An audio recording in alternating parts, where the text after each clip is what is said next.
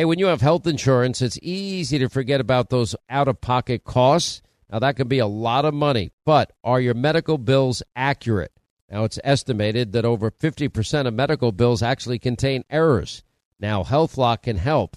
HealthLock technology securely connects with your insurance and flags any overbilling, wrong codes, or fraud.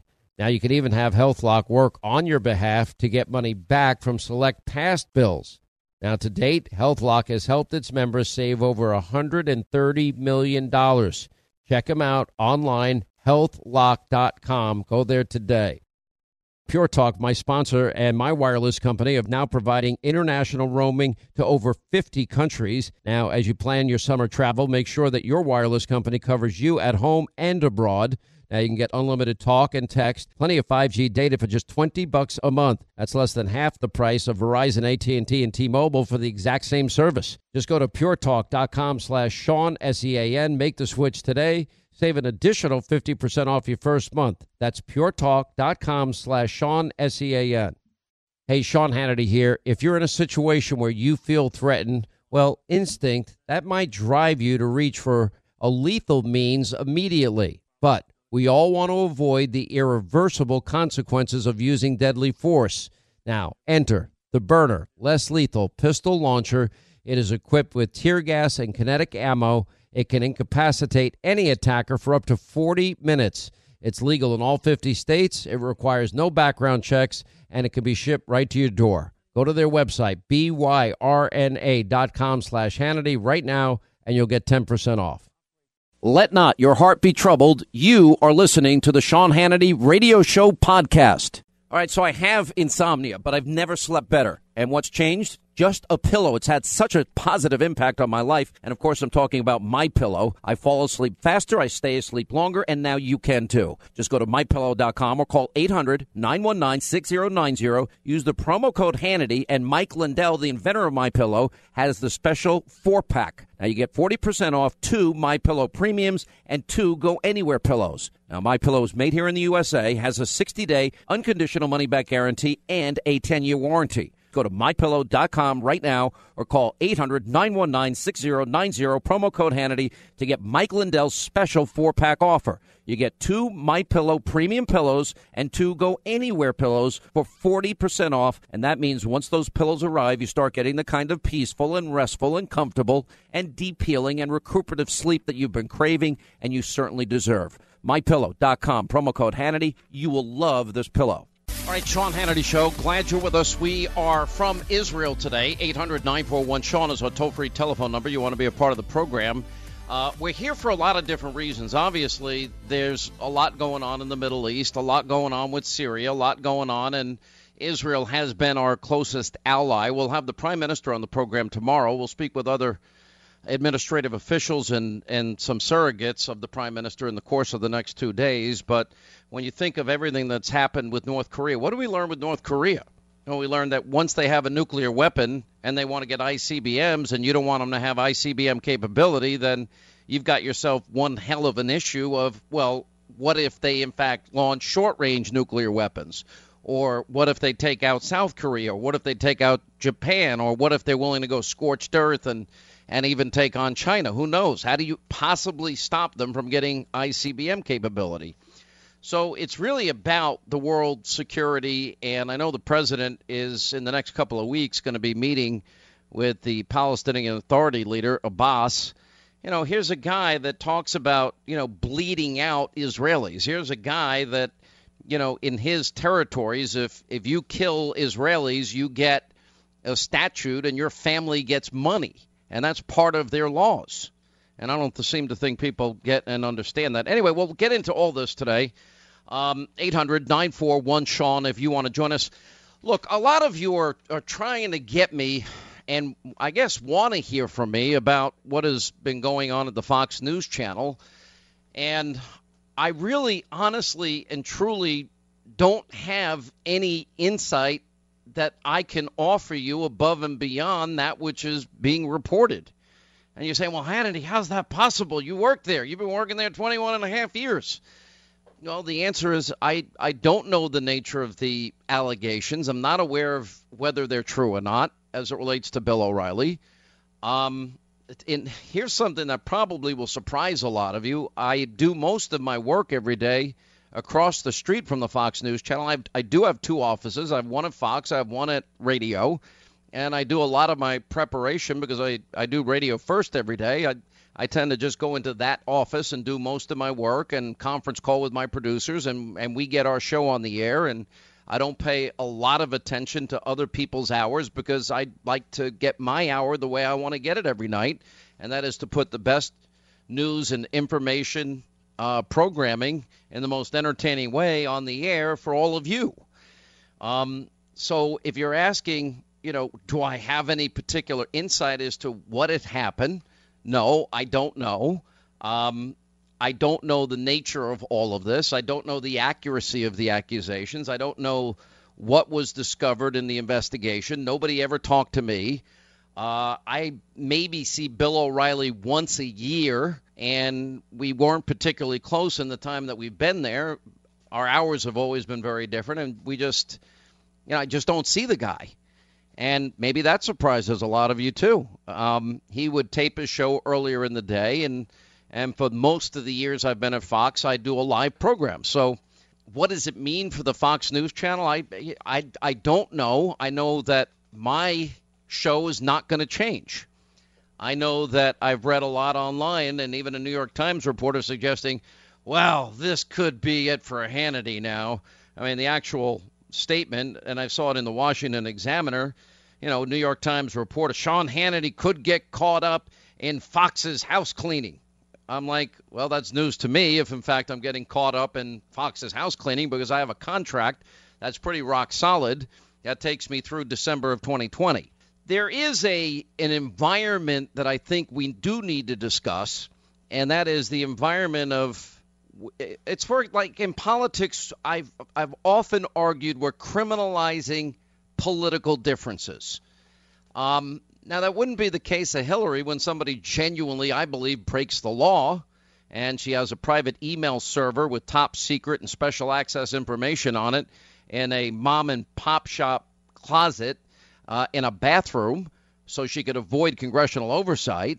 Or that Hillary Clinton and the Clinton Foundation, she signs off giving up 20% of American uranium, which is the foundational use of making nuclear weapons, to Russia. Yes, Russia, while her husband gets twice his normal speaking fees, and the Clinton Foundation ends up getting millions and millions of dollars with all these people associated and benefiting from that deal going through. So, yeah, I think that's not an example of criminalizing political differences, but that goes on as well. There is an environment, and I've told you about this for years, that all of us in radio and television work in now. And there's a reason all these years I've never supported boycotts. And I've been asked by many fellow conservatives over the years, and we want you to support our boycott.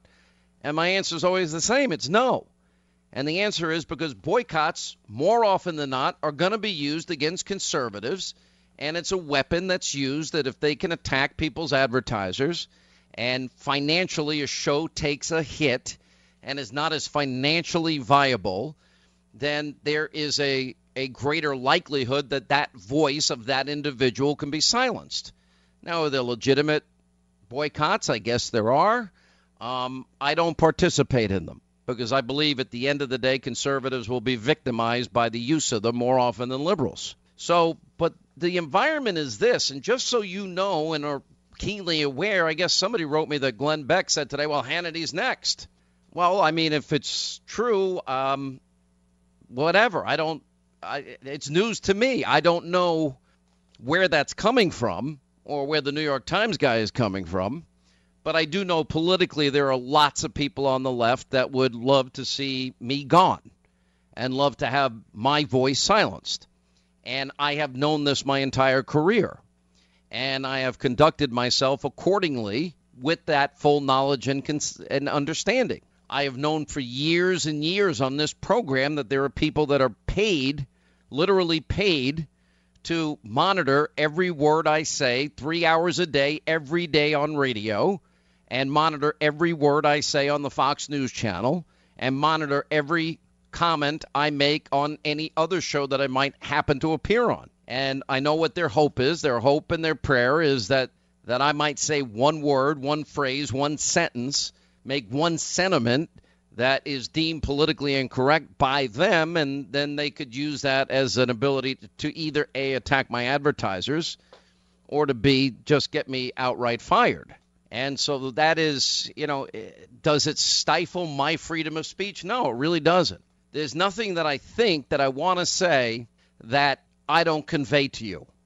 Sometimes am I careful in choosing the right words to say and convey exactly what I want to say and convey to you? Yeah, I understand the nature of the environment that we're living in, but it's kind of chilling.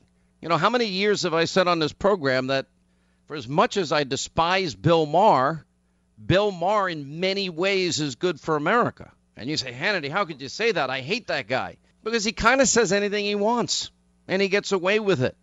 And sometimes it shocks people, and sometimes it annoys people. But if he can get away with saying anything he wants, then I think conservatives can and should be allowed to say the things that they want. Now, if it relates to individual corporations and standards of behavior that they have for their employees, that's a contractual issue between the employee and the employer. And most contracts that I have had in my career have had some kind of what is called a moral clause in there, certain behaviors, et cetera, et cetera. And I feel I have lived within the bounds of what my contracts have called for. So, look, I'm just telling you all of this because, A, I don't have any more details to share. I don't know. I've not talked to Bill O'Reilly. I don't know him that well. I haven't seen him very often in the last 21 years. We were never really particularly close without giving a lot of details away. I mean, there's nothing here. It's just I do my show, he does his show. That's basically what it came down to. And I had no feelings whatsoever anyway for him. I think it's hard for anybody to go out like this. Does he deserve and will he at some point be given a platform to maybe give his side of the story? I guess he will be. And I think that's fair. And will he show up at another network at some point? I don't know. I actually probably tend to doubt it. But from my standpoint, I think it's important we all understand what's going on here, too. There is a battle, a conflict, and those of us that give news and information, and we're so separated from the left-wing, alt-left propaganda, destroy Trump media, there's nothing more than leftists would want to do than to silence every single, at least effective conservative voice that they can. And I do believe you need to understand the environment that we work in every day, and that would be me. That would be anybody on the Fox News channel, frankly. That would be Mark Levin. Thank me. I'll say it. Nobody else will say it. That would be Rush Limbaugh. That would be Glenn Beck. That would be Laura Ingraham. That would be any of us that do this for a living. It's a pretty chilling effect, actually. I take no joy, no happiness in any way, shape, manner, or form in other people, either personal issues that they may have or public firings they may go through or whatever happens to be the case. But I wish I had information for you. I don't. I'm in the Fox building maybe an hour and a half a day. I work across the street with my radio crew every single day. That's where I do the majority of my prep work, a majority of my writing, a majority of my booking, a majority of producing. And so I just don't know the answer to it. I can only tell you I am extremely happy to be staying in my time slot where I wanted to stay, and that I will, as long as I have this microphone on radio and that platform on television, nothing changes for me. I'm not changing who I am. I'm not changing my viewpoints. And I feel honored and blessed to have had 30 years in radio, 21 and a half years at Fox, and I fully anticipate to go as long as you will have me. So that's about it. I wish I could add more information for you, but I don't have it. And I know people are a little surprised. Well, why don't you have it? You need to have it. You're an insider. I'm an insider. I'm kind of an island to myself, if you really want to know the truth. All right, as we continue from 102 FM in Tel Aviv, we will be meeting with the Prime Minister tonight, and he will be on this program tomorrow, as well as Hannity tomorrow night. And one of the most important issues facing the entire world now is security and, of course, nuclear proliferation. And what are the opportunities now that we have a new president in the White House? And can this change the configuration of where things are? One of the most important issues, I think, of our time.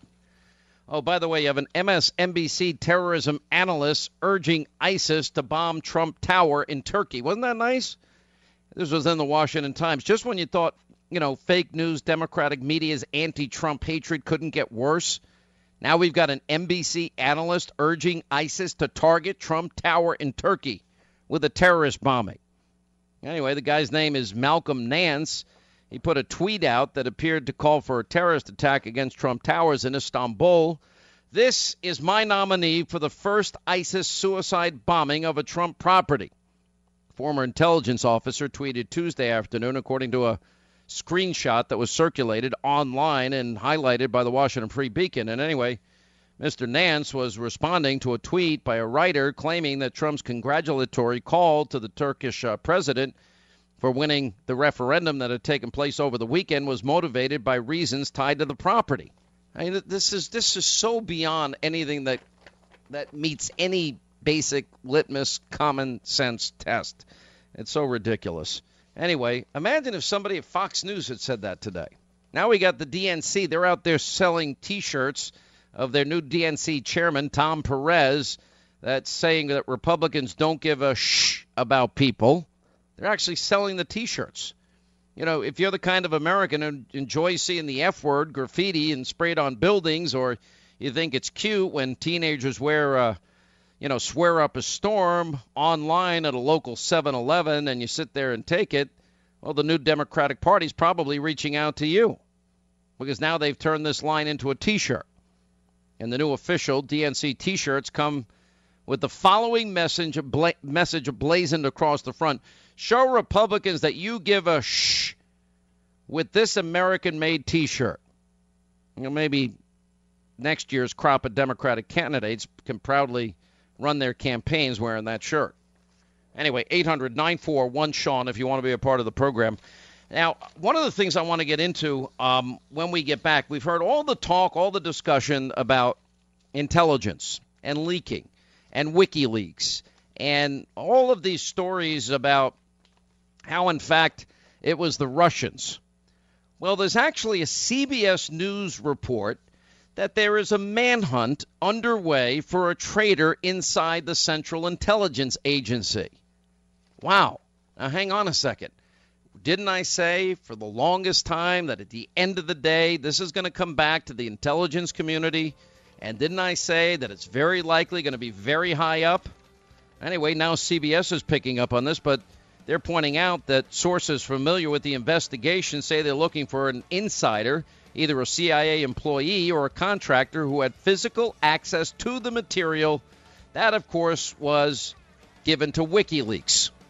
Well, we'll get to that when we get back as we continue from Tel Aviv. It's the Sean Hannity Show. We are in Israel, and we'll continue.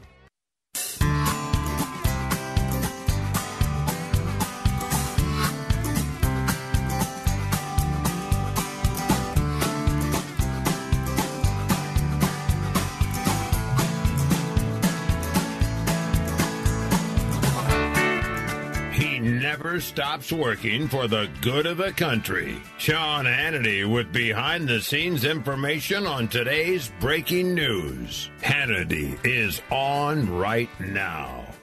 All right, 25 now till the top of the hour. 800-941-SEAN is our toll-free telephone number. You can get on the lines. We'll take some calls, even though we are in Tel Aviv.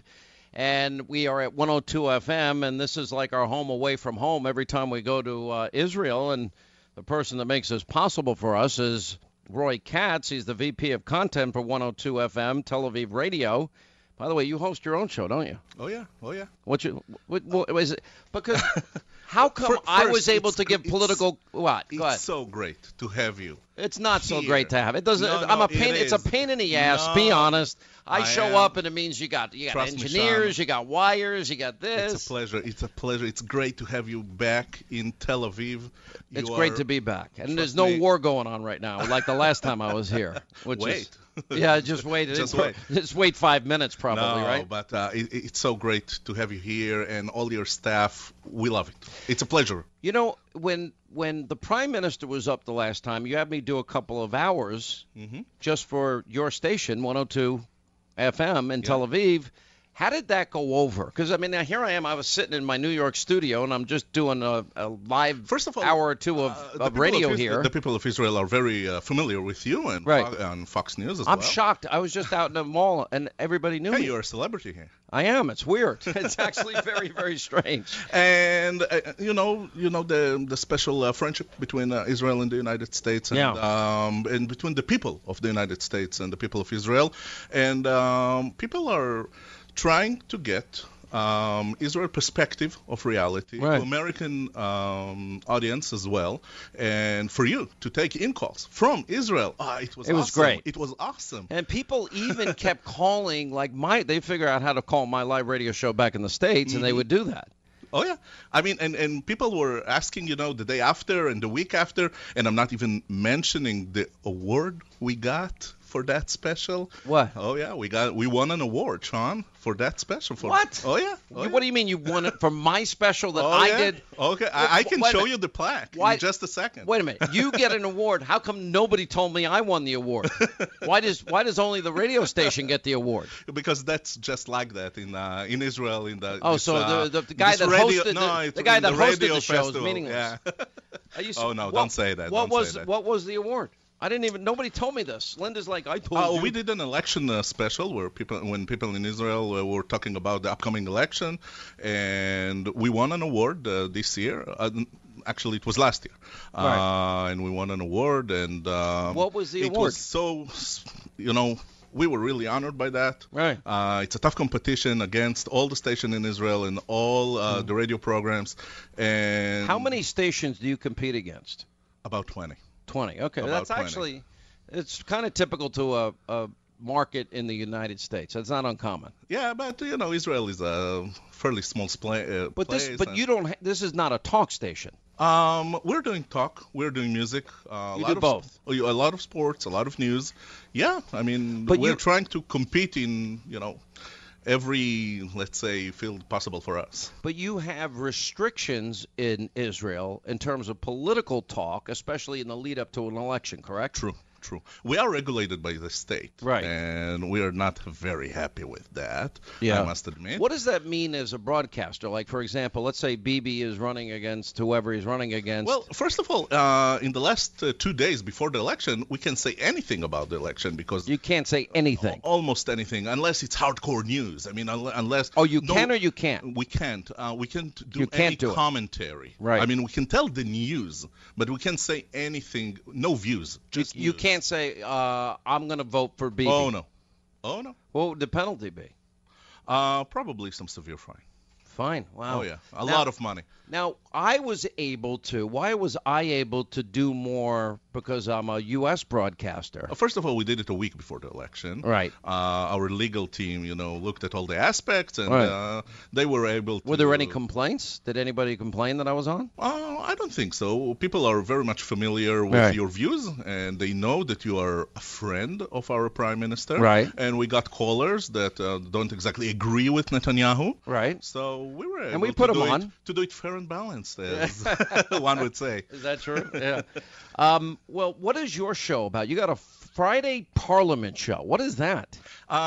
It's a weekly show every Friday morning, right. And it's an hour-long show, and two usually member of parliaments, ministers, or high-rank generals, and I interview them. Just one-on-one, half an hour with no commercials. So it's really. How do you get away with no commercials? We wouldn't survive without these commercials. I'm the VP of content. So. Oh, okay. So you put the commercial in other people's hours. Exactly. I think that works out pretty well. What is the general feeling among people you meet in Israel about our new president, President Trump? People are very concerned because Why? they don't really know him from a political point of view. Don't they know that Obama was hostile towards Israel? Obama was very unpopular in Israel, right. Especially in the last 2 years right. of his presidency.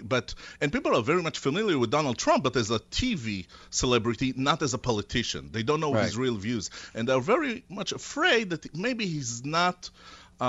His knowledge of the complexities of the Middle East, and they're very concerned about that. Yet, they know Mike Pence very well, the VP, right. and I think after 3 months or so, things are settling in now. Yeah. Well, what about after Syria? Because Obama drew a red line in the sand with Syria and did nothing.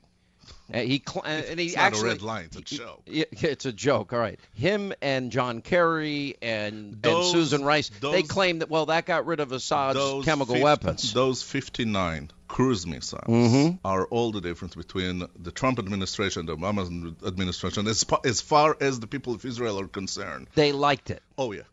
Because here they see What about the mother of all bombs in Afghanistan? Well, it's...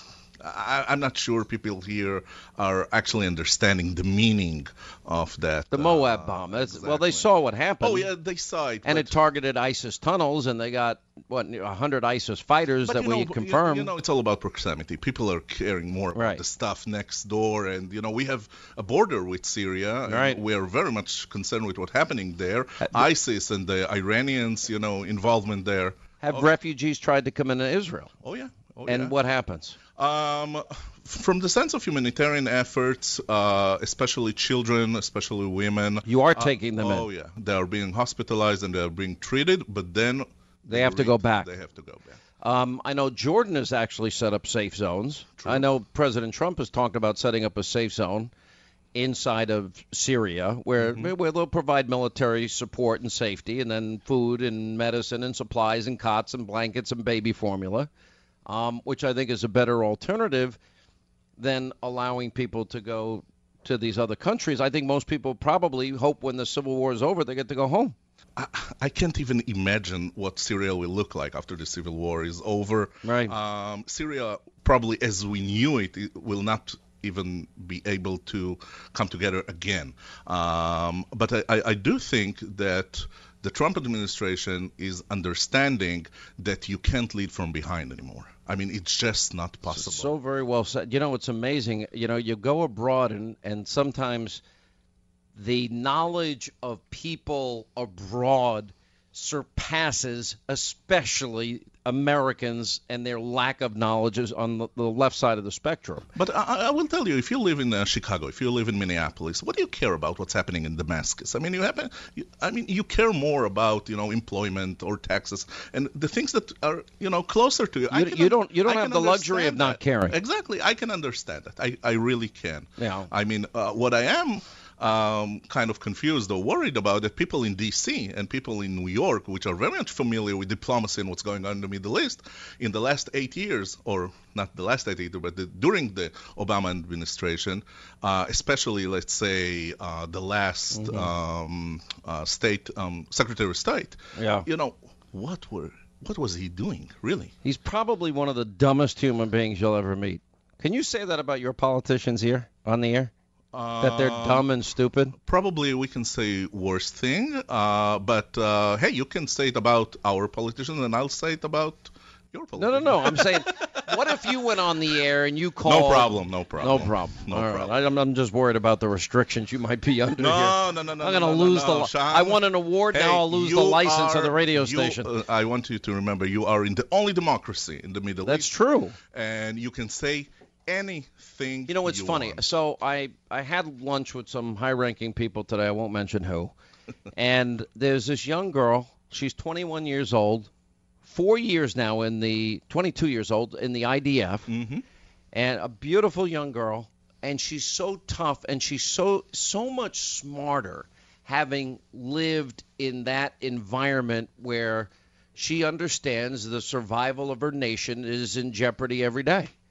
And that everybody, it's all hands on deck. Everybody serves, and I think you just have you're closer to reality because reality is right on top of you. Does that make sense? We are sitting here in this beautiful studio in the middle of Tel Aviv. Right. How far is the Gaza Strip? How far Not that far is the Syrian border? How far Not that is far. the occupied territory? I mean, how far is Jordan? How far is Egypt? Look, in American standard, it's a joke. It's right next door. Yeah. There are missiles from Lebanon and from the Gaza Strip covering the entire... Tel Aviv's been hit. Exactly. You remember? I remember. I was here 2.5 years ago. I was here. We spent time together here in the studio. I know. And with the sirens all over us. I mean, it was crazy. It was hectic. All right. Listen, you're so generous. Every time we come, I got to say thank you, and glad you could spend a few minutes with us on the air. Roy Katz. Such a pleasure for us. The VP of Content. We're in Tel Aviv. 102 FM Tel Aviv Radio is where we do the show from when we're here, and they just couldn't be nicer to be around and to be with. As a matter of fact, we're going to check in Dori Gold, the ambassador, former UN ambassador and foreign minister, basically was running the foreign ministry up until lately. We'll talk to him about what possible peace chances are coming, especially in light of the fact that Mahmoud Abbas will be making a trek towards 1600 Pennsylvania Avenue and meeting with the president. We'll get into that. We have the other news of the day.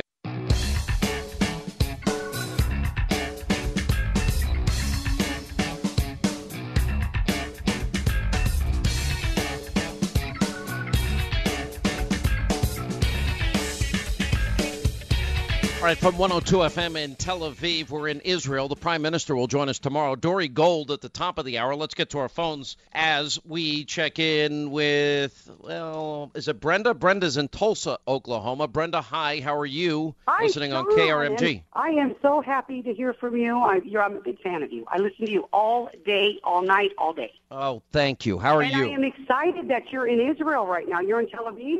Yes, ma'am. Is this your first time in Israel? No, ma'am. Okay. Well, I'm really excited that you're going to be in Israel, that you're with supporting Trump so much as you do, and you're interviewing Bibi tomorrow. And I'm really excited you're getting the United States helping at least and letting the world know that you're getting. I'm just a spoke in the wheel. I'm just trying to get things, just trying to do my little part. That's all. That's all I'm trying to do here. By the way, there are people that would like to shut us down forever and take that spoke and throw it out the window, but that's a separate issue for a separate day. That's not going to happen. That's not going to happen. God willing, it won't happen. What's happening? What's going on? What else is going on? Nothing. I'm just excited that, we got a president right now, Trump, who is one of the greatest presidents, and I can see it from far, that will be trying to get this United States on track and be in Israel and be trying to get friends again with Israel as much as Obama has slapped Israel in the face. Now we got someone who's going to hold Israel up, and I'm so happy. There's such an opportunity, and I really do appreciate your call. Thank you, Brenda. But there's an opportunity because Obama did one thing. It wasn't by design. He's created a coalition of Israel and the Saudis and the Jordanians and the Egyptians that didn't exist before. And if that can be used with, say, President Trump leading and putting everybody together, it'll certainly prevent Iranian hegemony in the region and maybe even prevent them from getting the nuclear weapons that Obama almost handed to him on a silver platter. Frank is in Glendora, California. Frank, how are you? Welcome to Tel Aviv. Welcome to the Sean Hannity Show. Sean, how are you doing? I'm good, sir. I had a question for you, or more of kind of a question statement, but I saw Senator Mark Warren, he's a Democrat on the Senate Intelligence Committee, on about a week ago, and he was on a couple different stations, Fox 2, I think maybe. I know I saw him on a couple different ones, but he was saying, that they're looking into this collusion with Trump's campaign and with the Russians, and he was saying that, that it was all one-sided. The emails came out all for Trump and against Hillary. And I don't see anybody pushing back on him and looking specifically into what actually happened back then. Those emails came out showing that the DNC was interfering in the election, the primary with Bernie Sanders. And that's why Debbie Wasserman Schultz got kicked off as the head of the DNC. And the other question that I think needs to be asked is that I actually called his office. I'd like to ask him, how would Trump's campaign collude? What did they actually do, according to them? The Russians are pretty good at doing hacking if it's a Russian. The answer to your question is there's no evidence that anything happened. Nothing. Zip. Nada. And the fact that the media keeps advancing that narrative is only fake news. And if any evidence comes, we'll let you know. And until then, anytime you hear or see it, just know it's all fake. What wasn't fake is what they did to Bernie Sanders, though. That's a good point. Quick break. Right back from Tel Aviv. We're in Israel. It's the Sean Hannity Show. Dori Gold next. But under President Trump, the shield stands guard and the sword stands ready. Today we're building on that optimism, and I'm proud to announce that we are about to take bold new steps to follow through on my pledge to buy American and hire American. Holding them accountable. Sean gets the answers no one else does. Freedom is back in style. Welcome to the revolution. We burning down the night, shooting bullets at the moon, baby. This is how we roll. Sean Hannity. The new Sean Hannity Show. More behind-the-scenes information on breaking news and more bold, inspired solutions for America. Number 2, Sean Hannity Show. As we continue, we are in Tel Aviv, 102 FM, and so much happening as it relates to foreign affairs and issues involving Syria, the Middle East, new alliances emerging. Then, of course, nuclear proliferation, the Iranian deal of Obama. What do you do about North Korea when they want ICBMs and they already have nuclear weapons? Anyway, so we are here. We'll be talking to the Prime Minister on the program tomorrow. Hope you'll join us for that. And we'll be doing just a normal television show tonight, 10 Eastern on the Fox News Channel. While here in town, I had an opportunity earlier to run into my old friend, former UN ambassador, and up till recently, the Israeli Foreign Ministry Director, Ambassador Dori Gold, is back with us. How are you, sir? Good to hear from you, Sean. You know, you look at what happened. What a difference, by the way. You know, I played tape on this program of President Obama and John Kerry and Susan Rice saying, well, we drew the red line in the sand with Syria and Assad got rid of his chemical weapons. Well, nobody got rid of any chemical weapons, and we saw what happened. And then we saw the new president, Donald Trump, actually fire 59 Tomahawk missiles into the airfield where the plane had taken off with those chemical weapons. What differences do you see in the short time President Trump has been in office, 90 days now? Well, there's no question. If you want to avoid war in the future, you have to have very strong deterrence. If you draw a line in the sand, but you don't defend that line, you invite conflict down the road. And that's what we saw in the Middle East. The Middle East has been deteriorating. Iranian supporters, pro-Iranian organizations with Iranian troops are on the ground in Lebanon, in Syria, of course in Iraq, Yemen, and elsewhere. And the Iranians are on a roll. And the only way to stop them is to send them a message, this is unacceptable. And I think that's what President Trump has done. When you look at, for example, look at what the saber rattling in North Korea, and you got Kim Jong-un saying that there could be nuclear war at any moment. All right, so if you go back, for example, I think there's analogies that can be drawn here. I mean, Obama thought that his red line actually caused Bashar al-Assad, to get rid of his chemical weapons. That didn't work. Then you have the case where Bill Clinton was president at the time, and we played this tape on this radio program before, and he assured the American people after he gave Kim Jong-il, Kim Jong-un's father, $4 billion that they weren't going to build nuclear weapons. Even the New York Times at the time was skeptical of that. Then we've got this Iranian deal where, okay, now the Iranians have billions of dollars and Obama's making a similar promise, they'll never get nuclear weapons. But when you look at North Korea and that deal didn't work out and they have nuclear weapons and now they want ICBM capability, well, now it becomes a far more precarious military operation for the United States or anybody else to prevent the ICBMs from being built because of the nuclear capability that they could launch at South Korea, Japan, or China or anywhere else. So how does that relate to not allowing the Iranians and the mullahs in Iran to get nukes? Well, I think you have to stand firm. First, when they violate, you have to respond. But let's say they don't violate. we have a scenario building, which is very worrisome to me. And I keep talking about it, but, I don't know. I'll just tell you what it is. The Iran deal doesn't prevent them from continuing research and building new missiles. They could build up a huge missile force from now for the next, let's say, 12 or 15 years. Then when they're free of the agreement, because the Iran agreement on uranium enrichment runs out after a certain period of time, they can use accelerated uranium production using fast centrifuges, and they'll have a huge nuclear force. This is a nightmare we're facing down the road. This is a new Soviet Union, only it's run by Ayatollahs and not by godless communists. Well, look, I've got enough tape of the mullahs in Iran and people like Ahmadinejad from years gone by, but, chanting death to Israel, death to America, burning the Israeli flag, burning the American flag.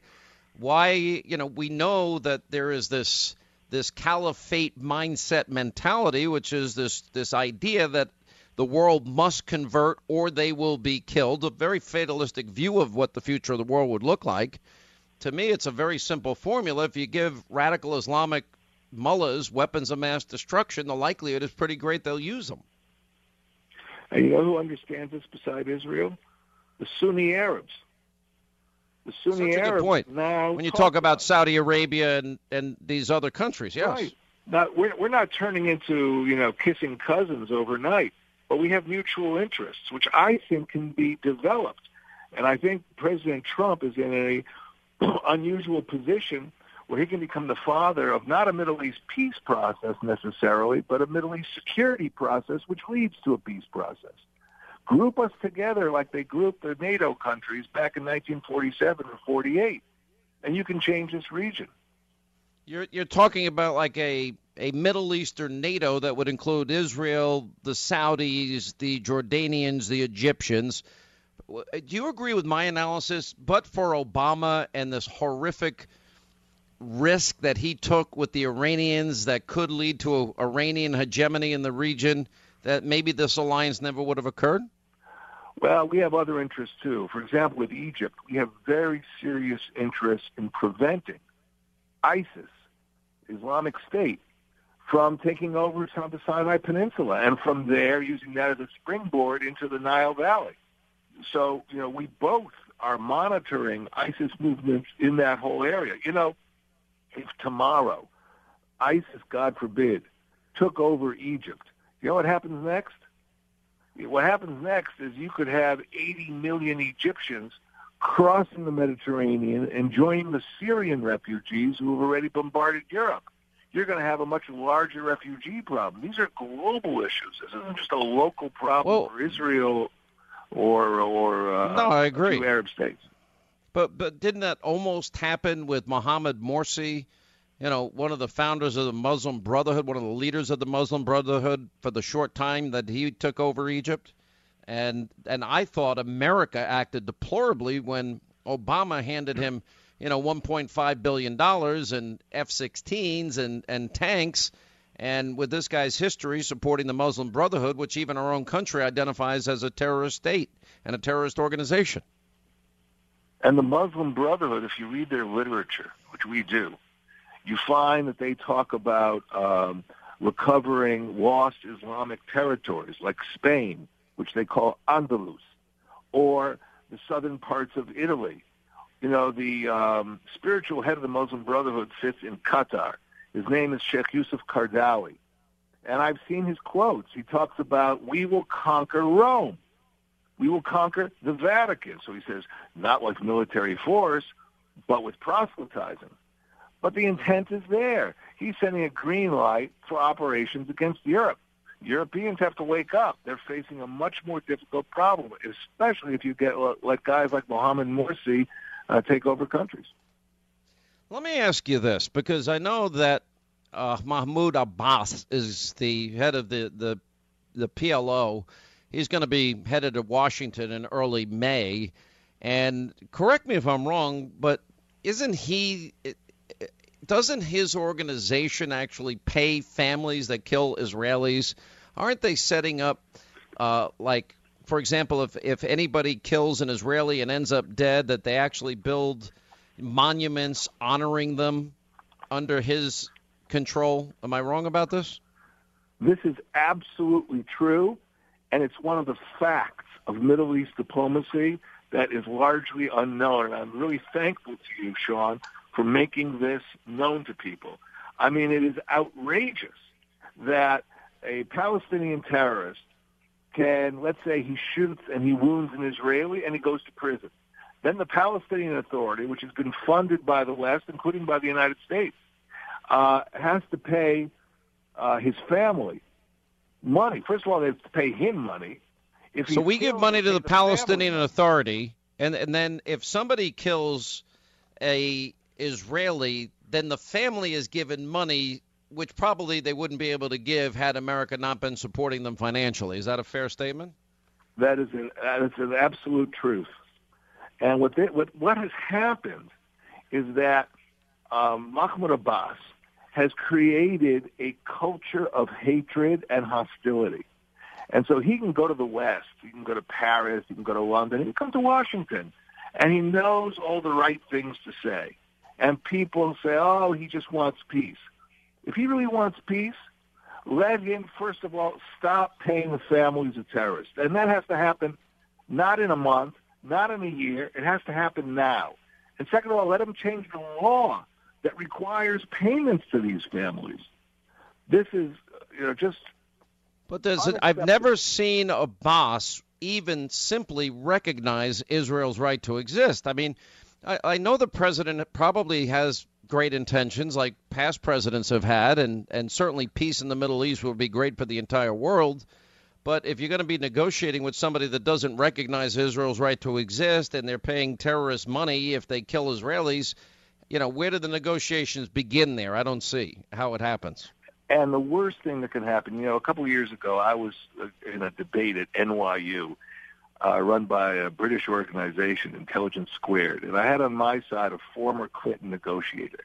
And he said something, his name was Aaron Miller, he said something that really got to me, and I think about a great deal. He was talking about Camp David with President Clinton in the year 2000. He was saying the worst thing you can do is put the President of the United States on a mission to convene a peace conference when there isn't a chance in hell of getting the kind of agreement that you have in mind.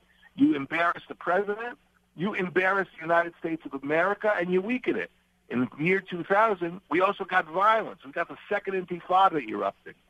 So, you got to make sure that Mahmoud Abbas does the right thing before we even talk about any of these negotiations. He has to stop the incitement to violence. He has to stop the culture of violence, and he has to stop this law that pays the families of terrorists that have either killed or wounded or attacked, and they're sitting in prison. All right, Dori Gold, always a pleasure to have you on. We appreciate you being with us. And probably the greatest tour I've ever had in my life is in the Old City in Jerusalem with Dori Gold as my guide. I mean, he has encyclopedic knowledge of every single inch of the Old City, and it was one of my great pleasures to be able to go out there with you. Thank you, sir. Hope I see you still while I'm on this trip. Thank you for being with us. I think we'll see you on TV tonight. Every nook and cranny with you. Oh, every nook and cranny with Hannity. You're stuck. All right, Dori, appreciate it. All right, as we continue, Sean Hannity Show, we're in Israel. We're in Tel Aviv, 102 FM, and we'll be here today and tomorrow. The Prime Minister will be on radio and TV tomorrow, and we're going to basically take a look at peace and dealing with radical extremist countries that potentially get weapons of mass destruction, like North Korea and potentially even Iran. Anyway, joining us now as we continue, it's Bruce in, Farmington, New Mexico, on the Sean Hannity Show. Welcome to Tel Aviv, sir. Hey, Sean, I wish I was standing there with you. You realize you're standing in the middle of the mecca, so to speak, of dealing with your enemies with strength. And it's a shame that the world cannot see that example. And I'd like to compare that with what Reagan did in '86. I was young lieutenant at the time. And what he did with the bombing in Libya and how well that quieted not just Libya down, but everything down. And if you'll notice, the Israelis have never taken any gruff from anybody without coming back and smacking them as hard as they possibly could, and how there are a few missiles lobbed into Israel from occasionally. But there has not been a major conflict since the Israelis smacked everybody down and pushed everybody back. And I wish the world, and particularly our leaders, and thank God, I think Donald Trump has, and his generals, obviously, have learned from that lesson, that if you deal from strength, there's going to be a lot of bluster. There's bluster in Korea. There's bluster from Russia. And there's bluster from Iran, obviously. But all you have to do is look at the examples of history to see how well the example of Israel and Reagan in '86 does the job. Listen, there's no doubt about it. Look, Israel has, since its inception, been under fire and surrounded by enemies. Israel has had no choice but to be militarily strong, smarter, better, tougher, and they are. There's so many analogies that you can use here. Now, the problem for Israel is the same problem that America is now facing with North Korea. North Korea has nuclear weapons because of feckless, irresponsible negotiating by then Bill Clinton, president at the time. $4 billion supposedly bought him an end to North Korea's nuclear program. All right, so now they're trying to get ICBMs so they can make it to the continental United States. Okay, if that happens, what do you do to stop it? How does that end? It puts them in a position of strength. If we don't stop now the Iranians from getting nuclear weapons, then they have a power that we have handed to them. And the whole world will be that much more dangerous because you have radical Islamists married to weapons of mass destruction. The time to do something, and nobody wants to say it, is right here and right now. From Tel Aviv, it's the Sean Hannity Show. We'll continue. Holding them accountable. Sean gets the answers no one else does. America deserves to know the truth about Congress. The time has come to begin a battle of annihilation. Our goal is clear: to wipe Israel off the map. We shall destroy Israel and its inhabitants. I just started this job 10 months ago. Now you want me to plan an entire war in 2 days? Yes. Take the old city and be done with it. No more bloodshed. We should go in now. And what is your great strategy for that? To be right here, Mota, and not to go in. History will never forgive you.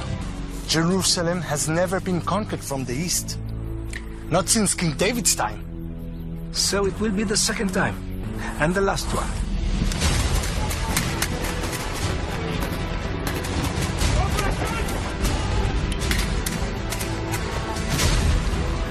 Enter the old city immediately and capture it. 55th Paratrooper Brigade, move toward the Lion's Gate. It was a merciless battle, but you didn't complain. For you, it was enough to drive forward and to conquer.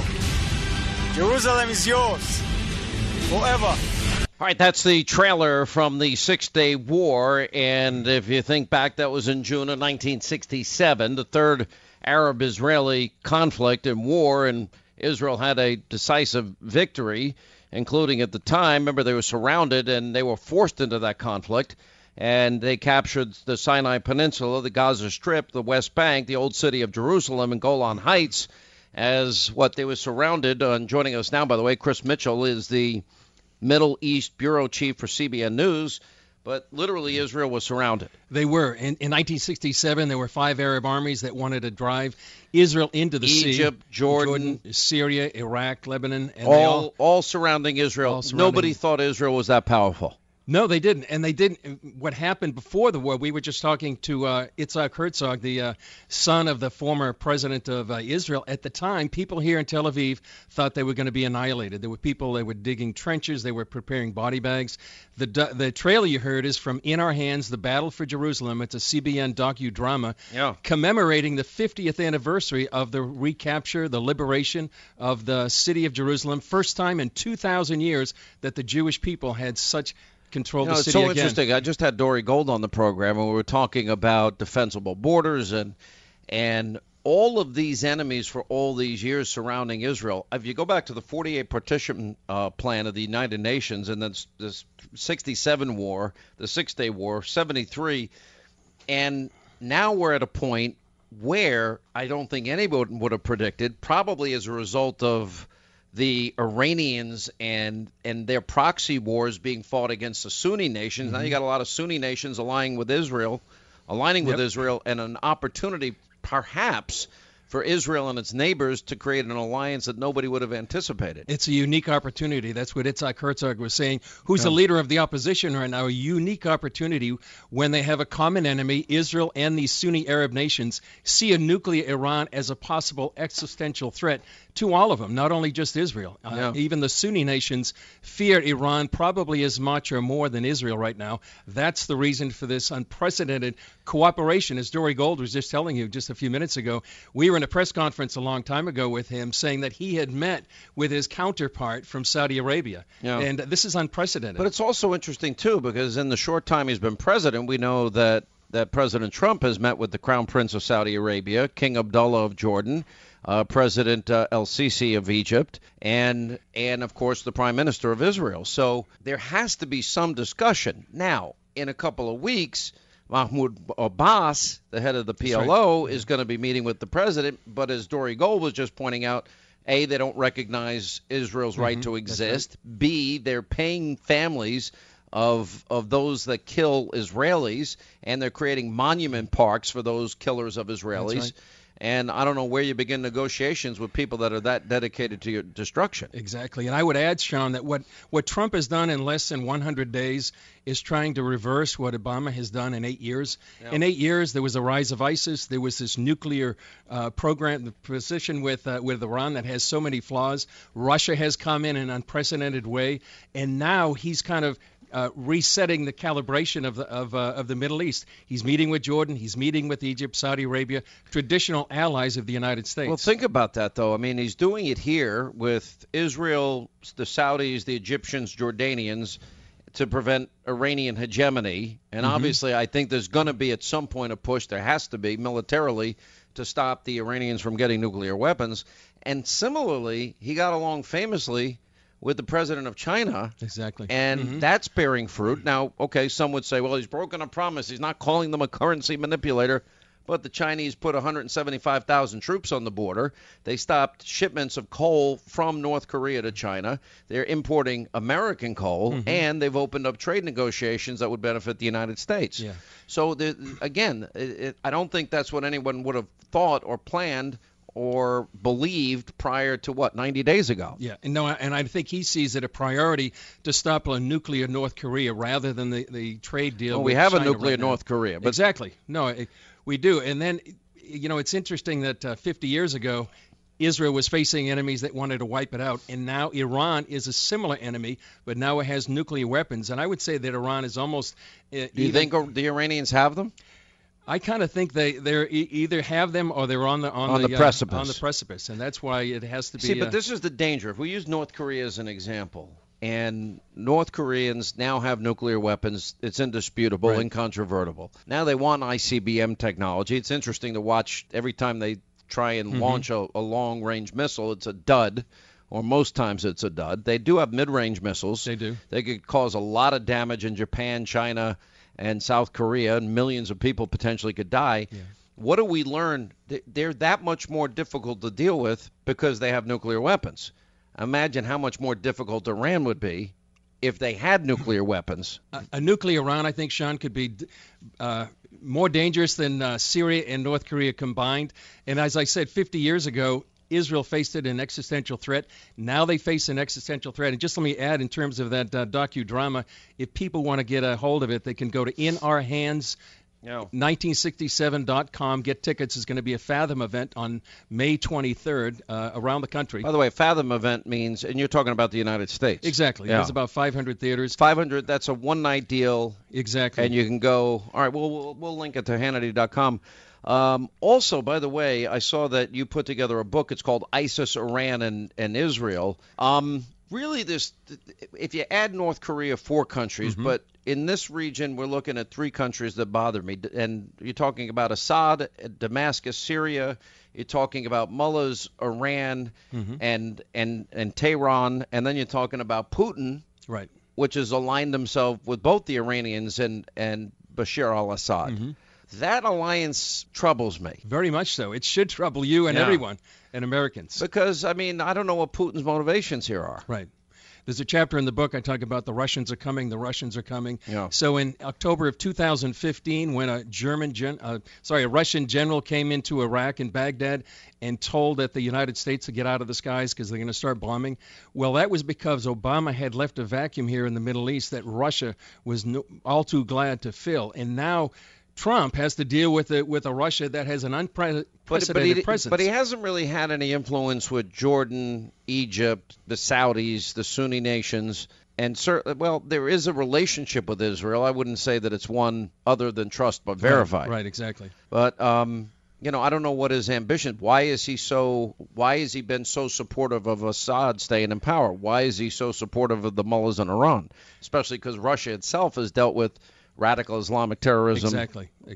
For how many years? Certainly one thing they want is a warm water port on the Mediterranean. They want an air base that they have. The thing for Israel, though, I think the danger for Israel is that in the Syrian civil war, that if Iran has a base up on, say, for example, the Golan Heights, right.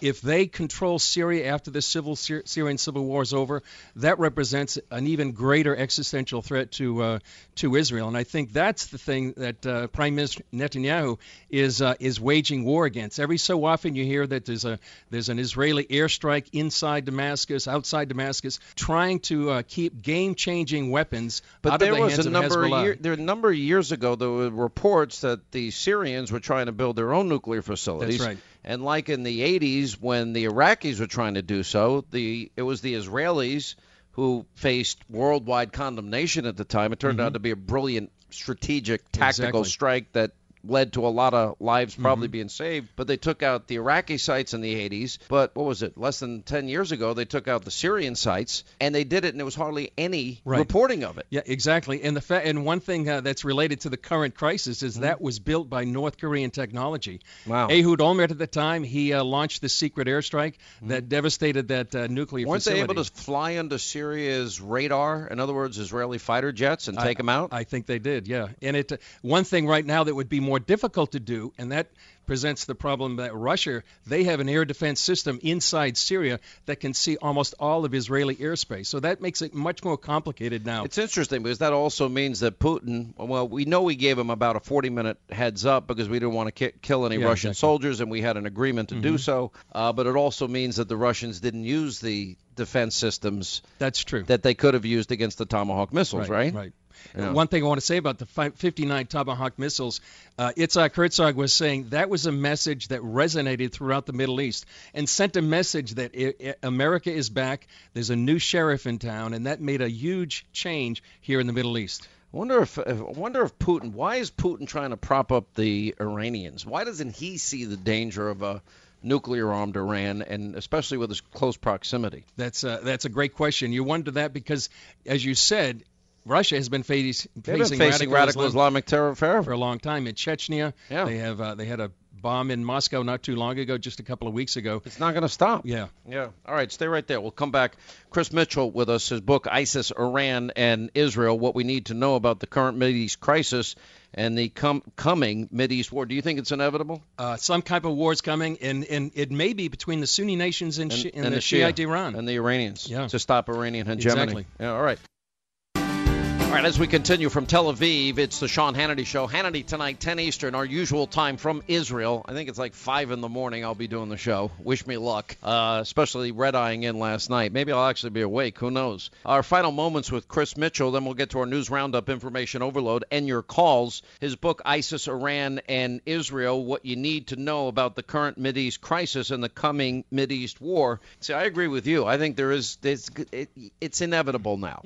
The Iranians have set the stage, and it's either going to be the Sunni nations rising up against this Iranian nuclear threat, coupled with and partnering partnering with the United States and Israel, or they face their possible destruction. Exactly. You know, one thing that's going to happen, Sean, in maybe a few weeks, a few months, when ISIS is finally defeated, and it seems inevitable now, so many people are coming against them. It looks like Mosul now is about to get out of their hands completely. Exactly. Mosul and Raqqa. What's going to happen after the fall of ISIS is really, I think, the key question. It's going to create a vacuum in the Middle East, and right now Iran wants to fill that vacuum. In fact, I was in northern Iraq sometime last year. They were saying Iran wants to have be able to take a bus all the way from Tehran to Haifa. So they want to have hegemony here in the region, and that's one area. They already have control, influence over the government in Baghdad. But the danger is if they get in a position like the North Koreans and they have nuclear weapons, then what do you do at that point? Because they also have this radical, rigid, sick, twisted, evil ideology of convert or die. Exactly. That's the big key right now. Will the United States, will Israel go ahead and try to kill or try to destroy all their nuclear facilities? From what I understand, it's probably one of the toughest military operations that any country could ever endeavor to be in. Because they've taken their nuclear facilities, all over the country. All over the country. Deep into the ground. Exactly. So that is the big question. What's going to happen with in Iran? Do you think it's doable? Yes, I do. If it was the United States and Israel together, I do think it would be doable. And what would be the repercussions of such a military strike? It could be a conflagration in the whole Middle East right then. Right then. But the stakes are so high. I mean, if you have, do you think the Jordanians, the Egyptians, the Saudis would also join in that fight? They might. I mean, there has been speculation that that Saudi Arabia would allow Israeli planes to go over their airspace. Yeah, that's one possibility. They all have just an existential threat, just a fear that once Iran. How could they not give airspace, considering they're exactly in a target and a threat under threat themselves? Exactly, and I think people need to not underestimate the danger between the hatred between the Shiites and the Sunnis. All right, Chris Mitchell, great to see you. Thanks for stopping by. We appreciate it. From Tel Aviv, it's the Sean Hannity Show. When we come back, wide open telephones, 800-941-SEAN, our number, and our news roundup information overload. And yeah, I know some of you have questions about Fox. We'll get back to that and much more straight ahead. All right, news roundup and information overload hour here at the Sean Hannity Show. We're in Tel Aviv, 102 FM is the station that we're on, and joining us for our news roundup, and we'll get to your calls at the bottom of the hour. We welcome back to the program Jonathan Gillum and Rick Unger are with us. Gentlemen, I know you missed me. I'm not back in studio. How you both doing? We do miss you. There's a definite void in the New York City landscape. No, there's not. You're absolutely lying. All right, before we go any further, everybody wants me to comment on the changes at the Fox News Channel, right. And because both of you have been on my show, you probably know, and I'm trying to explain this to people, is that I don't have any insider knowledge. I'm in the building an hour and a half a day because, as you both know, my main office is across the street at the radio station where we have our studios, and I don't know the veracity of it. I do know that anybody that's on the air is living in an environment where and every single word any of us utters is being taped, and people are hoping and praying that we say something that they deem so incorrect that they can target our show and get advertisers off, or target our show and get us fired directly from the companies that employ us. I have no knowledge of the truth or veracity or the background of anything involving the case of Bill O'Reilly. I don't know what to say. And do I have a crystal ball in terms of the impact of the changes on the network? I don't know. What are your thoughts, Rick? Look, it can't go unnoticed that there are other male hosts at Fox, including yourself, where nobody has ever made such a claim. It's that has to be noticed.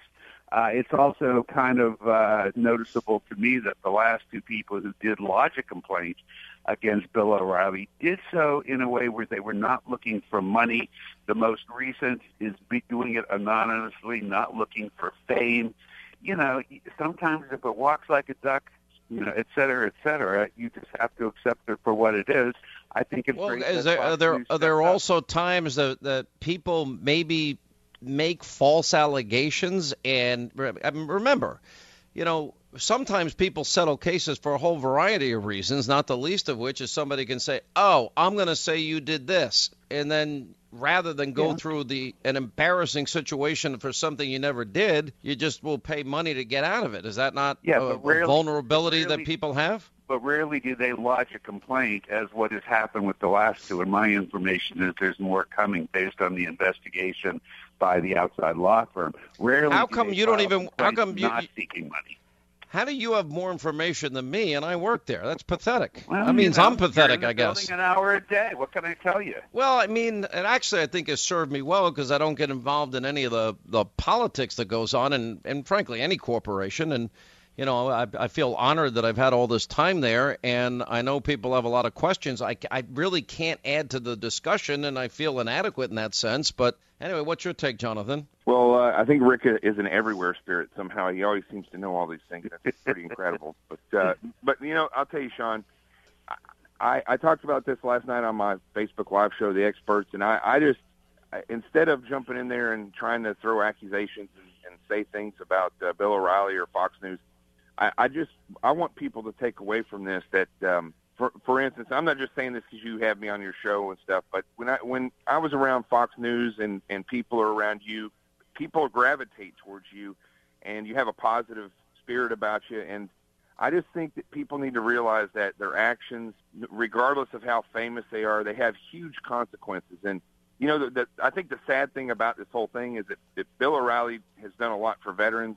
Fox News is huge for conservatives, and that's kind of injured now. You know, there's going to be veterans that don't get things now because they don't have a voice out there, and conservatives are looking for other places to go at times because of these scandals. And we all need to realize that our actions have ramifications far beyond our own daily life, especially if we get into a situation where we're a credible voice. And that's the way I think I look at it. And I think a lot of people are looking at this, and I hope this stuff just stops so we can get on with good conservative news. And I'll tell you one other thing. I really hope with Fox and the changes that are happening there that they continue to have real experts on and don't go down the road that CNN has gone where, you know, it's by and large just journalists talking to other journalists and neglecting to talk to real experts, which I feel like you do that. You have experts on your show, and I do, but I mean, and that's I like to actually listen and learn from smart people that have invested decades of their lives into a particular area of expertise. But and then on occasion, you'll even talk to me, despite that. Yeah, why I talk? You know, that's a great question. Why the hell do I talk to you at all? I don't even know. I have no idea. Jonathan said something that's absolutely true that needs to be pointed out. You know, from the inside Fox situation, look, Bill O'Reilly was a very hard guy to get along with. He wasn't particularly pleasant. He wasn't a fun guy to run into the hallway, where you, on the other hand, and I've said this to you before, the people who work there, the cameramen, the folks up in makeup and hair, man, they would take a bullet for you. They absolutely love you. And that was what first put me onto the fact that there was more to you than I understood. Well, you're my friend, and I know we disagree politically, and you're being very kind to me, and I hate getting compliments, and I am very uncomfortable getting them. But I can give you an answer to it. So you do it on purpose. So it's not because you really believe any of this crap you just spewed. Not a word. Not a word. But in all truth, that's who I really identify with. And it's just a fact. I mean, when you spend decades of your life being the contractor, being the painter, being the waiter, being the bartender, I mean, that has not left me. And I really have believed for a long time, and I may sound crazy coming from me considering the life that I have pursued and the career I've pursued, but I don't think fame is healthy. I think people are way overpaid. I think people are, you know, it gets to them after a while. You get out of touch. And I'm not saying this about Bill or about anybody else. People are surprised when I say to them, I barely know the guy after 21 and a half years because our schedules were different. We weren't particularly friendly. I can't say that he's a friend of mine and never see him. And it's kind of a weird thing. All right, let me move on. Ann Coulter was scheduled to appear at Berkeley, and it's been canceled because concerns about the safety and security at the event. Now, I thought, wasn't Berkeley the home of the free speech movement where your liberal brethren began this, Rick? It's very unfortunate, and I've talked about this a great deal. You know, when I was a kid 1,000 years ago, we had the same problem on college campuses, only it was reversed. You couldn't get liberal speakers on campus, and it was awful. Well, it's no different if it's a conservative speaker. Colleges, universities are places that are supposed to be open to hear as many points of view as you can. That's how you grow up and you learn and you get educated. This entire thing, we can't let Ann Coulter come and speak because some idiots may riot because they don't like her. It's ridiculous and it's wrong, and I don't think Berkeley should but for cancel her at decades, all. Jonathan, it's not been the liberals that aren't on college campuses. They now own college campuses, I guess. Yeah, no, I'm talking about back in the 60s, but it's the same problem. Well, and now it's conservatives, and it's gone on for years. I mean, if you look every year at the list of conservative commencement speakers, it's quite limited. Jonathan. Well, first of all, I don't know why people keep trying to go to Berkeley. They're not going to talk sense into Berkeley, and people are just going to – we know what's going to happen. So unless Ann Coulter's trying to make a name – she has a name, but unless she's trying to get, some free publicity by saying they wouldn't let her talk, I don't know why you would even try to book a speech there, because they're not going to listen. You're not going to plant any seeds in anybody. And quite frankly, I'm sure there's good cops on their law enforcement, but it's a worthless police department because they obviously have a chief and a mayor that won't allow their police to get involved when there's a riot. These aren't protests. These are riots. So why even go there? Look, let them have their little islands of liberal. It's not even liberal. I don't want to insult Rick. These people are communists. And I don't think that we should even, as conservatives, should even give those places a second thought. No, Yeah, well, it is what it is. I think it's important that people like Ann Coulter go to those places, and I think it's more important that people at those places listen. They probably aren't going to be persuaded, but that's not the point. The point is that, and Sean's right when he says Berkeley is the home of free speech. Well, free speech doesn't just apply to one side. It applies to everybody. Well, you know what? Graceland was where Elvis lived, and it's completely run down. So, there's a time when you got to step back and say, it's not even worth it, and I think that's now because they're not going to get to speak. All right, so we got news as I've been reporting that the House Freedom Caucus has struck a deal with the Republicans in the House on a bill to replace Obamacare, and I'm really knowing the background of all of this. I mean, since the day that bill went down, I know that people like Jim Jordan, Mark Meadows, and Dave Bratt and the Freedom Caucus guys, they have worked nonstop to get this done, and they're just putting the finishing touches on that bill. And when that gets passed, you got to admit, Rick, that's a big win for the president, a big win for Republicans, albeit a little later than I would have liked. It depends on if people realize what's really going on. The reality is, from the federal perspective, if this MacArthur amendment ends up going through, and I think people are maybe being too hopeful about that, but if it does, all it really does at the end of the day is boot the problem to the states. It basically says under the federal rules, nothing much changes at all. However, the state, you can ask for a waiver. So what will end up happening if this goes through is states that have more liberal governments, states that are more controlled by Democrats, of which there are very few, will pretty much continue to have Obamacare. States that are more conservative, that have Republican legislatures and governors, will probably put in for waivers and leave people in the same position they were in before we ever had Obamacare. Well, let me give you a better understanding of the bill than what you just got from the spin from Rick Unger when we get back. We'll continue with Rick. All right, as we continue, News Roundup, Information Overload Hour, and Jonathan Gilliam and Rick Unger are with us. So the bottom line here is the Republicans, I wish they had built consensus, but they have come to an agreement in principle. In large part, a new amendment that was put in the replacement bill for Obamacare is by Tom MacArthur, New Jersey Republican, member of the Tuesday Group. Yes, it will include pre-existing conditions, but every Republican plan included that. It'll let young adults stay on their parents' plan till 26. Pretty much every plan also included that, too. But states can now obtain waivers from certain federal standards with the goal of cutting costs and increasing the number of insured, and it'll include the competition aspects that the president talked about, things like portability, free market, healthcare savings accounts, and some of the cooperatives that we've talked about on this program. It can't get any worse, Jonathan, than what we have with Obamacare. I just wish Republicans were a little bit more prepared. You know, Sean, I'm not going to sit here and act like I know everything about health care and insurance because I don't. That's not my field of expertise. But one of my fields of expertise is leadership and standard operating procedures and trying to streamline things. And I just can't wrap my head around why the Republicans are trying to figure this out when they've had so much time over the past few years to come up with a plan.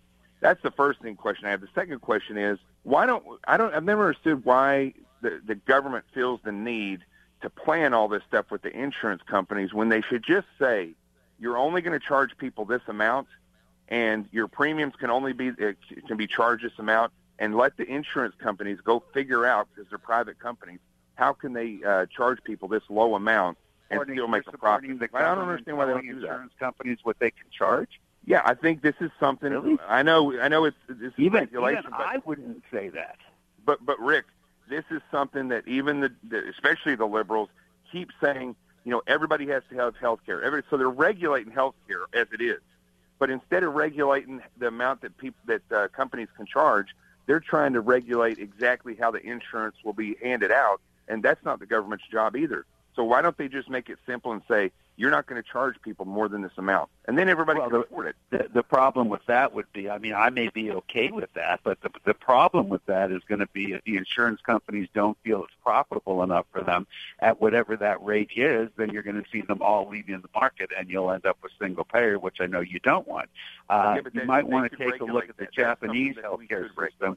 Where the Japanese healthcare system, where the government set the prices on everything right down to the cost of a tongue depressor, and it worked for a while, but right now they are in disaster shape. They're worse off than almost any country in the world, and that was when you did have the government setting all those prices. What I find fascinating about the MacArthur Amendment is it really is a complete chickening out. If you look at what they maintain from the health care bill or law, they maintain all the important stuff. There's not much of a change. But then they say to the states, but you know what? If you want to change it, with some exceptions, go ahead and change it. Well, what's wrong with that? Number one, and number two, every Republican bill had that, but I got to let you both go, even though I'm really glad to get rid of one of you. Thank you, Jonathan, for being on the show. He doesn't mean that. He doesn't want to get rid of you.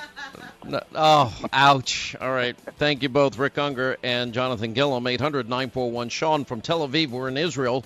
When we come back, same phone number as usual, even though we are out of the country, 800-941-SEAN. If you want to be a part of the program, we'll hit the phones next as we continue.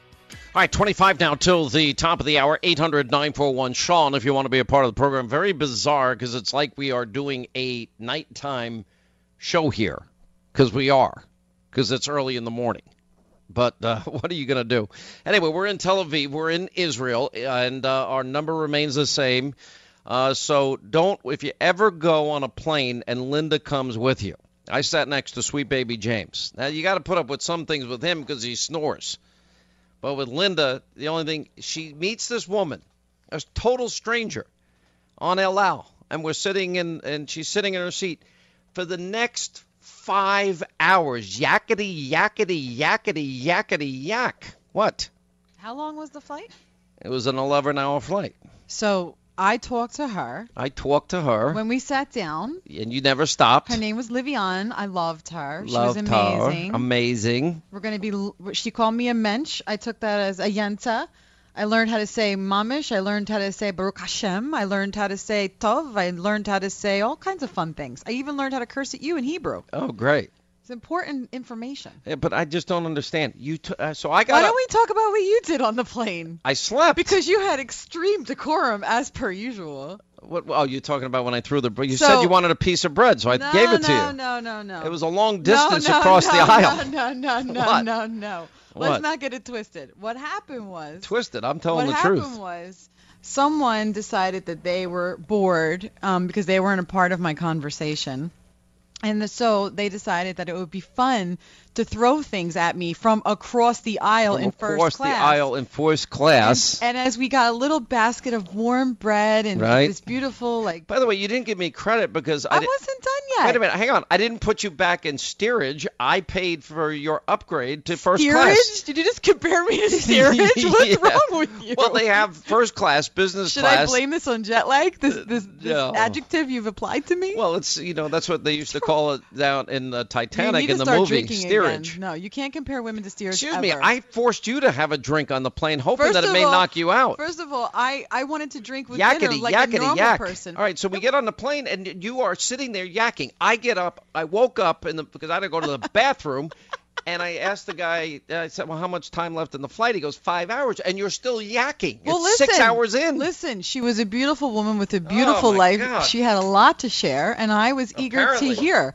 Listen, that's going to be me in 40 years. If I could be half the woman she is, I would be honored. She was such a dream. There's not a And there was person on this another earth woman I in want to front of spend. her. There's not a person on this earth on a plane that I want to talk to for 6 hours. You know what I want to do on a plane? Sleep, which is what I tried You to don't do. wanna do anything- Except for all your yakking. Listen, you talk for 4 hours a day. I don't want to hear about you not wanting to talk. And not for nothing, you throwing that's the things point. like I'm the done. football on your TV show. You threw socks at me. I you did. You threw I did. you threw bread at me. You threw crackers at me. I didn't throw You crackers. came over and took things off of my plate when I was eating, and then left the remnants that you didn't want to eat any more of. I didn't like the food on the plane. But this is my plate.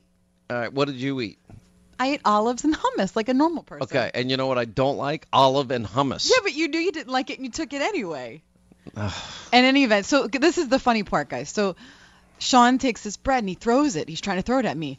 But someone was a little tired and his aim wasn't so good, so he hits the guy behind me, a complete stranger. I did not hit the in guy. the It head hit the- with a loaf of bread. I did not hit him with a loaf I of bread. literally took my shirt Can you and I wrapped it over my head. I was like, oh my God. Can you just build this Where's into the- a bigger where's the- tale where ever? is the federal air marshal? He's It was coming a and he said, it was a little roll, and Where's I threw Mossad? it, Where's and the it IDF? it hit the top of your chair, and it just fell backwards. It didn't hit the guy. It did so. You're so It did full so. of it. Oh my God. How would you know? You were yakking away the I whole turned time. around. I was like, I'm so sorry. I'm so sorry. He's my like, God. it's just bread. It's soft. It's totally fine. Hysterical. All right, let's get to our busy telephones as we say hi to Kate is in Houston, Texas. Kate, hi, how are you? Glad you called. Okay, first of all, I have to tell you guys, I love listening to you guys talk back and forth. Don't ever go on a plane with her. I'm telling you, she never No. stops yakety, yakety, yakety, yakety. Linda and 6 I hours would be in. best friends. We would be sisters because I'm the same person. I get on that plane. My husband sits next to me. He doesn't throw bread at perfect strangers who are now going to probably write about that. I did on not Twitter. throw. I'm just Don't saying. believe that. It's I did coming out. not throw But bread at a perfect Linda stranger. and She's lying.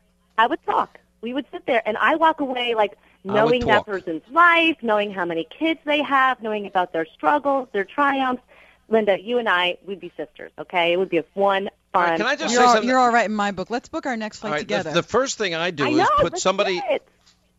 I put people that I know next to me for the very reason to avoid the situation where maybe it's somebody I don't like with bad breath and body odor sitting First next of all, to me. I would have never talked to you if you were sitting next to me because I already know your whole story. I already know what you're saying because I talk to you every day for hours a day. Oh my gosh! Gotta I mean, know new you people. you two, you are sisters. You two. There's like a conspiracy. Gang up on Hannity. Doesn't matter that I'm literally giddy after flying all last night. I've been up 24 hours, but this time of day. But no, who cares? All right, Oh, thank we're you, not gonna Kate. get going. Okay, so here's the thing. I do want to say this, that I do love that I'm sitting in Houston and that you're in Israel, one of my favorite places on this earth. And I love that you are there. I love that you're talking to Bibi. I love that you talked to him a couple of months ago, and I wanted to write in and tell you that I'm just so appreciative for the relationship that you have and how much time you spend with him, how much airtime you give him, because he is one of the most precious people on earth. I love him. And one of the huge reasons why I voted for President Trump was because of his relationship with Bibi Netanyahu. I knew that we would have an unprecedented relationship with Israel as a result of him being able to be in office. So I just love that you're there. I want to say thank you for going on an 11-hour trip with one of my best friends, Linda, so that you can talk to him and give us great insight from him. So Wow, one of the other things Yeah, I just love that everyone takes Linda's side. And meanwhile, I told the truth, and I never threw a loaf of bread. There was no loaf of bread on the plane. Loaf of bread. There's no loaf of bread on the plane. There's a little baby roll. It's a baby roll. That's the little really? roll. It's a yeah, baby. it's so like it's the okay size to throw of a bagel. So throw baby rolls, but not loaves of bread. Is that the rule? Okay, I was throwing it Oh, towards you're you so because caught right you now. because you wanted to eat it, and I said sure, you can have mine, and I never said you did so say that. Oh, stop lying. You're You know absolutely what? lying. We should send Kate in Houston a Trump pen. She deserves it. All right, stay on the line, Kate in Houston. We'll send you a Trump pen. All right, we got a liberal Eddie in Stafford, Virginia. I remember Eddie. Where you been, Eddie? What's going on? Hey, Sean, how you doing? Yeah, hey, thanks for taking my call. Hey, look, I got good news for you, man. You know, I didn't vote for Trump, but I'm kind of liking him now, man. So you can just say it. Hannity's right. Hannity's right again. Well, I'm not going to say you're right, but I'm kind of liking him, you know, because, you know, he hadn't been able to do away with Obamacare. I like that, you know, and he hasn't done anything. Excuse me, you've not been listening to the program today. We just announced that the Freedom Caucus has made an agreement, and they got a health care bill, and they'll vote on it next week. Well, I mean, so far. Yeah, well, okay, listen. I went through the list of accomplishments. He's doing everything within his own power. Congress is pathetically slow and lacking urgency. But even with that said, him. I'm telling you, I like him. So you should give me some credit. All right, it means you finally woke up, and maybe there's some hope for you. I don't know what else to tell you. With the Iran deal, so I like that. What do you want me to kiss your ass that you got it right for once? I mean, what is that all about? No. Okay, you voted for Obama twice. You voted for Hillary. You're not exactly helpful for making America great again. If you want to jump on the train late, all right, fine, but stop bragging about it. Well, no, I'm not bragging about it. I'm just saying, you know. You are so bragging about it. You might not end up liking him. I'm just telling you now, on April 20th, you might not end up liking the guy, but I think he's changing. We'll see. All right, Joe in Chicago on The Answer. What's up, Joe? How are you? Welcome to Tel Aviv in Israel. Hi, Sean. Thanks for having me. In regards to your show yesterday, one thing I would love to bring up is for 3 years we waited to see a birth certificate from President Obama. Just something we asked for because legally it should be proven. Not to be a birther, but legally it should be proven. I don't want to see Trump's tax returns for 3 years. I want the other side to empathize with us and deal with the same kind of crap that we dealt with for all that time. We can be selective about, what we decide, what our president decides to show.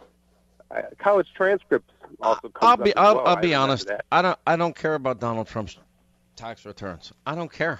I don't either. He's one of the few people that have ever been honest and said, I try to pay as little as possible. Now, I try to pay as little as possible without taking risks, as I know that we've now criminalized political differences. And because I'm a political commentator, there are people that would like to handcuff me, perp walk me, mug shoot me, and put me in jail and throw away the key. So I've always told my accountant to pay the tax, pay it. And I pay a ridiculously high sum for that reason. And I'm still getting audited at times. It's ridiculous. I don't care about his tax returns. Rachel Maddow, I found it, his tax return. He paid $38 million for 1 year, which is more than Obama's paid cumulatively by like 3 times his entire life. And he didn't deduct his old underwear like Bill Clinton. Look, to me, it's just a non-issue. But you know what? There is a question about the IRS being used as a weapon against conservatives over and over again. And I knew every year during the Obama presidency that my taxes were being scrutinized at a very high level. So I didn't feel like putting my family through the anxiety and worry and concern of, did daddy cheat on his taxes? We'll put him in jail. So I just pay it, and I still pay it. And I don't mind paying taxes. I just want to pay my fair share. And even then you get harassed by people. We need the documentation for this. Like, all right, now I got to spend $50 million finding the documentation, which existed 50,000 duplicates, but it's still not enough. Anyway, appreciate it. Danny is in Montana. Danny, how are you? Doing great. Thanks for having me on the air. That's I think I want to go on a flight with Linda, too, though. Just saying. Oh, good it sounds grief. like Is this like a girl thing? Girls like to yak for 6 hours straight and not shush? Oh, I'm probably the one who would be leaning on your shoulder, drooling all over you. So maybe you should just stick with Linda. She might be better. Anyway, I have wanna sat say- next to people on planes, seriously. They don't use deodorant. I've sat next to people that don't shower, and they're disgustingly dirty. They have bad breath, and they try to talk to you for the entire trip. It drives me insane. It's got to be I hard just- being Sean Hannity. No. And Sean Hannity, you know So Sean how Hannity. come you didn't throw anything at those people? Because I don't have any of those problems, and you still threw stuff at me. I didn't throw anything at you. I was passing over to you a roll, not a loaf of bread. From across the aisle. There's no such airline in the history of mankind that I'm gives never- out loaves of I'm bread. never going to let you live it down, too, because I have so many witnesses, Oh, it's- including sweet baby James, who was caught in the crossfire. James just said, no, that's not true. He said I was passing a roll He to you. has to. He's related to you. Oh, okay. You get special treatment. All right, go ahead, Danny. All right, so I want to touch on this Ann Coulter at Berkeley deal. Doesn't seem to be, every other person in the world can have an opinion, unless you, of course, are a conservative. And That's so I know true. that. And I know that my buddy here in Missoula was beat up for wearing a Trump hat a few months back right after the election. We were downtown at a local bar. He's wearing a hat. Next thing you know, he's getting jumped by 3 people, and none of them get charges or, nothing. Nothing done. Listen, and then it's they're gonna bizarre. finally be held accountable.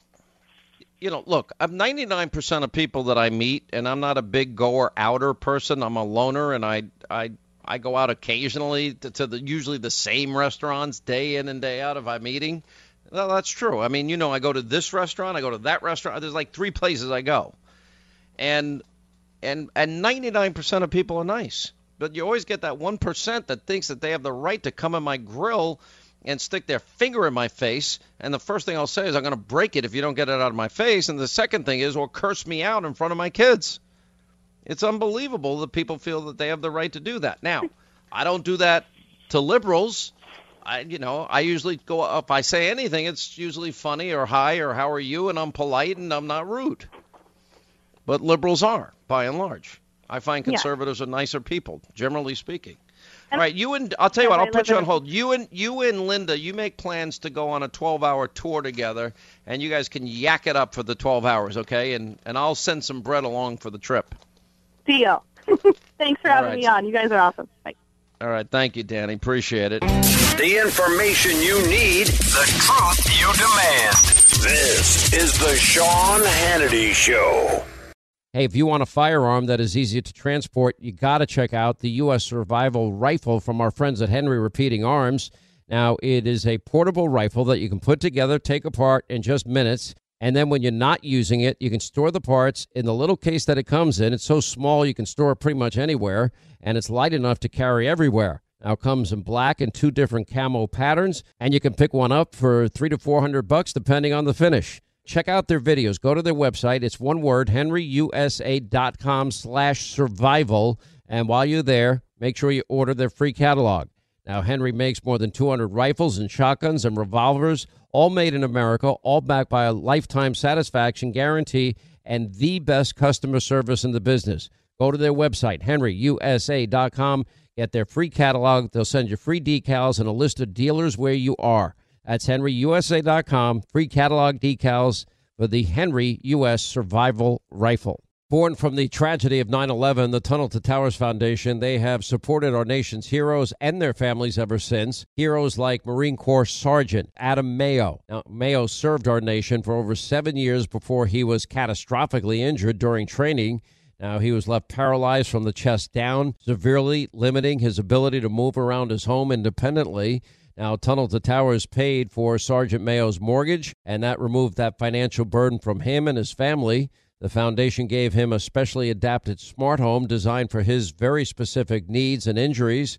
And Tunnel to Towers has already come to the aid of so many heroes and their families by providing mortgage-free homes. They can only do it with your generosity. Join Tunnel to Towers on its mission to do good and never forget. We hope you'll join all of us here at Team Hannity. Go to their website, commit to $11 a month.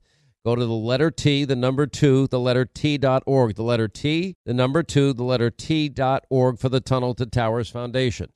Hollywood is under siege from an external force. Now, the same Hollywood that sold the American dream, they are now making nightmares a reality. Many major films make choices to appease the Chinese Communist Party to be distributed in China. Now you can join Tiffany Meyer, an investigative reporter in the Hollywood Takeover, brought to you by the Epic Times, where she reveals how the CCP exerts control over some of the major studios. Now don't miss the most important documentary about Hollywood yet, and for a limited time you can watch the first 10 minutes for free at HollywoodTakeover.com/Sean, SEAN.